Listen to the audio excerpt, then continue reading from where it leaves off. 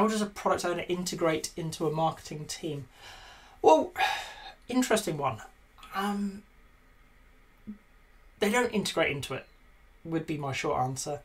A marketing team or the marketing skills will be necessary to deliver a product.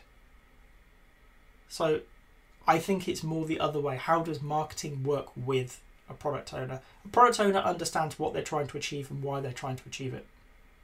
Okay? They need access to the skills in how do we communicate that broadly? How do we create awareness of our product? The marketing team.